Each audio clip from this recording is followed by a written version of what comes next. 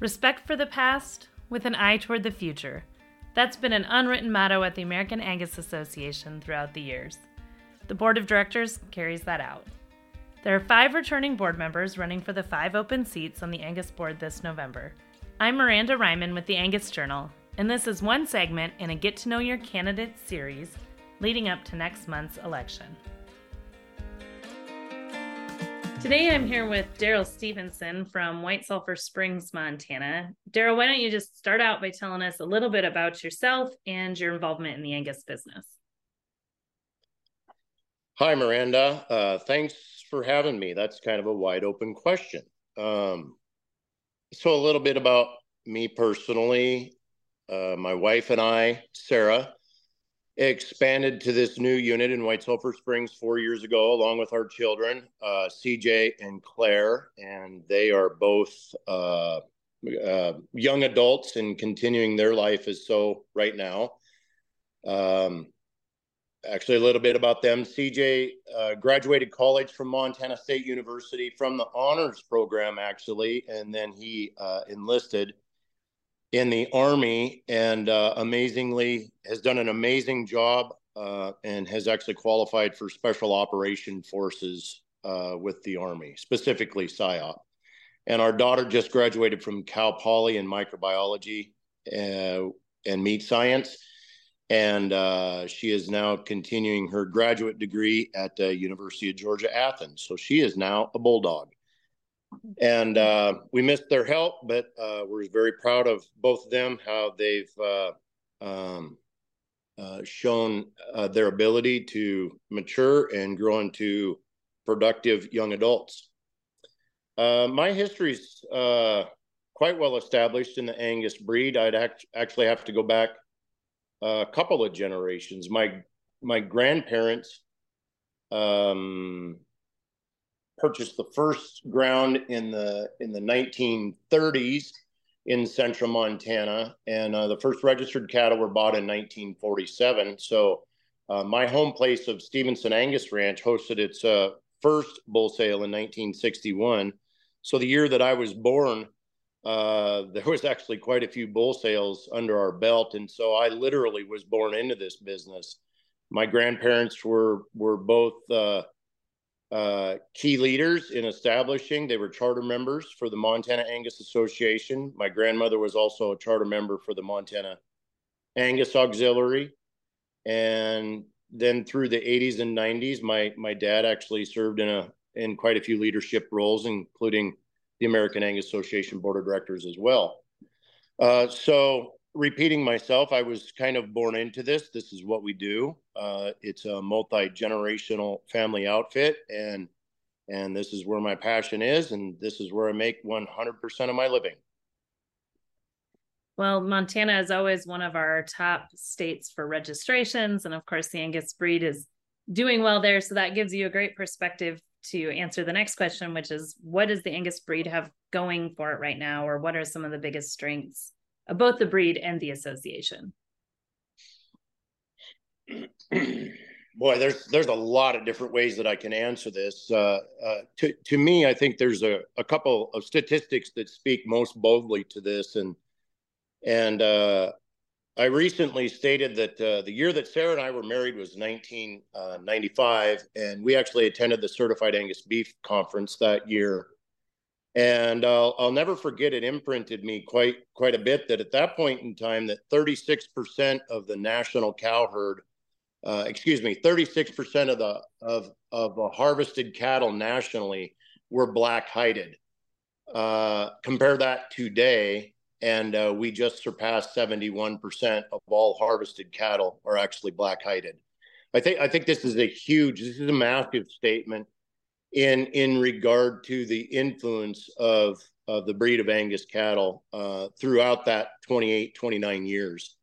And I think that in large part was due to the previous leadership surrounding not only the American Angus Association, but the breeders themselves, and genetically how we've been able to progress our breed to not only become competitive, but to be dominating in the entire marketplace from the production standpoint, Claire 2 being competitive on the feedlot and then on the carcass level. So overwhelming optimism in moving forward for the sense of the breed. From an association standpoint, I think there's several things that are actually going on right now on a point-by-point basis. If you want to just get down to the little things, I think the announcement and rollout of the functional longevity EPD, I think that this is a big step forward for us. I think the recent inclusion of teat and udder scores, I think that's another trait, measurable trait that we've been missing over time.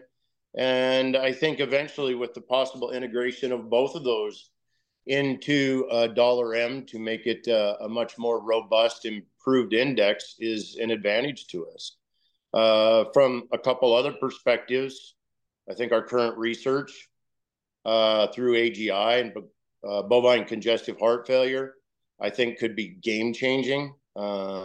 This is one of the biggest attempts, one of the largest data sets to be compiled on not only heart scores, lung scores, and liver scores, but I do believe that through not only AGI but collaborating academia, I think that we've got big opportunity on improving the industry. As we go down kind of a short list off the top of my head, we talk about Angus Link quite a bit, but I think we made huge strides this year in improving that program through our collaboration with IMI Global. I'm concerned. I do believe that one of my biggest concerns for the breed is the imposters that are trying to impede on our market share. I think there's a sea of black cattle out here that we need to provide our own separation in value, and I think Angus Link is playing a key role in that, as well as Angus Verified within that program. And I can't say that it was very predictable going into the current marketplace that premium programs would have actually paid for themselves, but I think that was a bold statement through the summer months as we broke record for enrollment in the months of June and July and into August.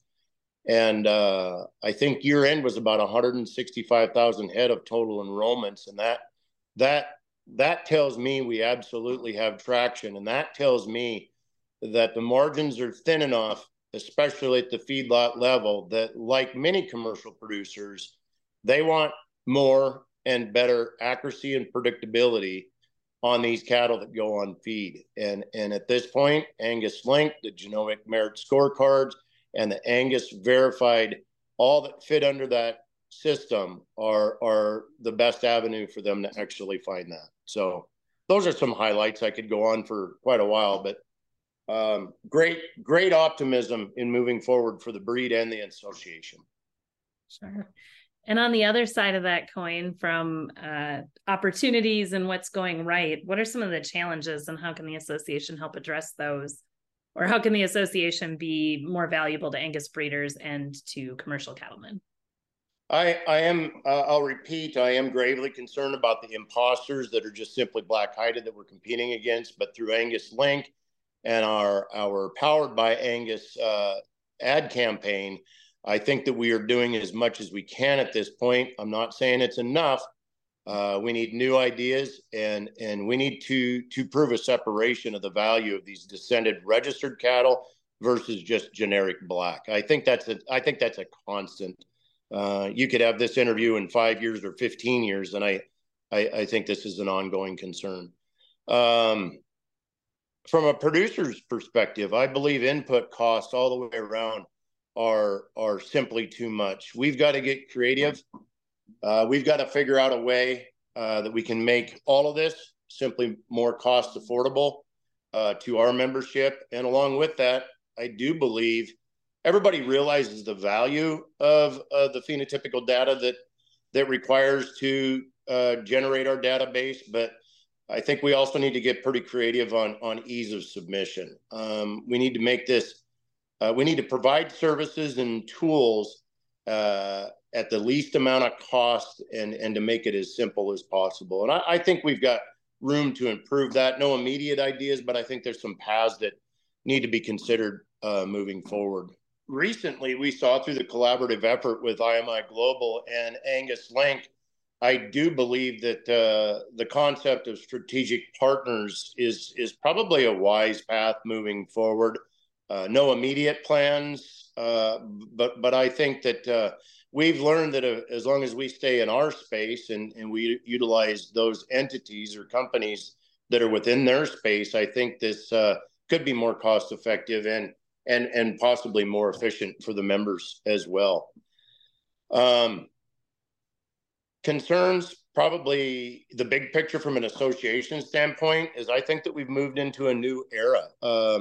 Years ago, if one was asked the question, who are you concerned about or who are you monitoring, there would have been probably other breeds or breed associations that would come up in those conversations in the hallways or in the boardroom. But today, as much as anything, it's protecting our database and promoting it to actually grow. And I mean specific to our phenotypic database. Today, I don't necessarily like the terminology of a race for data, but that's almost what we feel like that we're actually in. And genomically, there's a lot of companies that have some traction. They've got marketing force, they've got sales pitch to get this done. But what they want is what we got. And in our phenotypes is what's driving all of our genomics. And we need to be constantly aware and protecting, however, expanding that is as good as we can. And this is to the benefit, I'm not speaking specific to the association, but truly to the membership, because it speaks for the value and the accuracy to the data that we do present for utilization out in the country. So I think, once again, that's an ongoing concern that would be up for discussion for decades to come. Sure. So with that list of challenges, of course, we need leaders willing to step up and address those challenges. You've been on the board for a first term. What have you learned during that first term, or maybe what surprised you, or what knowledge will make you better equipped if elected this second time around? That's actually a great question. There is an upswing of learning. It takes a little bit of while. I've been around the association and understand how most everything worked, but it takes a little while to actually get established. Relationship with staff, understanding current operations. There's constant ongoing strategic planning that you've got to fit yourself into what has already been planned before you actually got there. And I do believe that the leadership, in the sense of the executive committee or the president, does a really nice job of fitting particular personalities into probably where their specialties are. And I think you get probably the best out of people in doing that. So my appreciation, as much as anything, has gotten to know personally more of the staff and actually realize where their talents lie. And if I had a message to the membership, I just couldn't compliment the professional staff that works on our behalf 365 days a year, whether it's in Worcester or whether it's in St. Joe or not. So we've got an arsenal of talent that's working on our behalf. I think it's the board's responsibility then is to actually implement policy or provide guidance so that we're setting them on the proper direction to create or improve better services or tools for the membership to be able to use. Sure. Well, is there anything else that you'd like people to know before November's annual meeting? Anything else? I think it's important, if the membership doesn't realize, that on October 13th, there's going to be a rollout for the World Angus database. I think this is important for the entire membership in the association. This is a little bit all-encompassing to some of the points that I made. But interestingly enough, we worked collaboratively with the country of Australia and Canada for the foot, claw, and foot angle scores. EPDs, and that went extraordinarily well. So for several years, they've been working now on the maternal performance and carcass traits, and on October 13th, that is going to be rolled out as the World Angus database. And I think this is important for membership to understand that this is going to provide a tremendous service to be able to compare genetics across 2 continents, 3 countries. But more importantly, back to the database standpoint, this further ensures and galvanizes that much more data that is under the roof of AGI. And I'm very proud and I'm pleased to see that moving forward. I think it really strengthens us. So that, as far as American Angus topics from a personal standpoint, I would like to express my sincere gratitude for the support that I had through the first term. Surely would be grateful for consideration for a second, and it's truly been an honor, is I guess my final and big statement about serving the membership. So my door is always open. My phone is always available. If anybody has questions, comments, or concerns, more than willing to listen, discuss, and I believe it's the job of the membership to hold the leadership accountable. So in favor or not, I welcome the discussion. Thank you. Well, I'll return that gratitude on behalf of the members for you taking time to serve. We know that means that it's time away from your operation and the task at hand there. And I would welcome everybody to visit with you if they see you at Angus Convention next month. Awesome. Thank you. Elections will take place during the annual Convention of Delegates, Monday, November 6th. Not registered yet? There's still time to join us. Visit angusconvention.com to learn more. To listen to all board candidate interviews and to keep up on all the latest Angus news, visit angusjournal.net.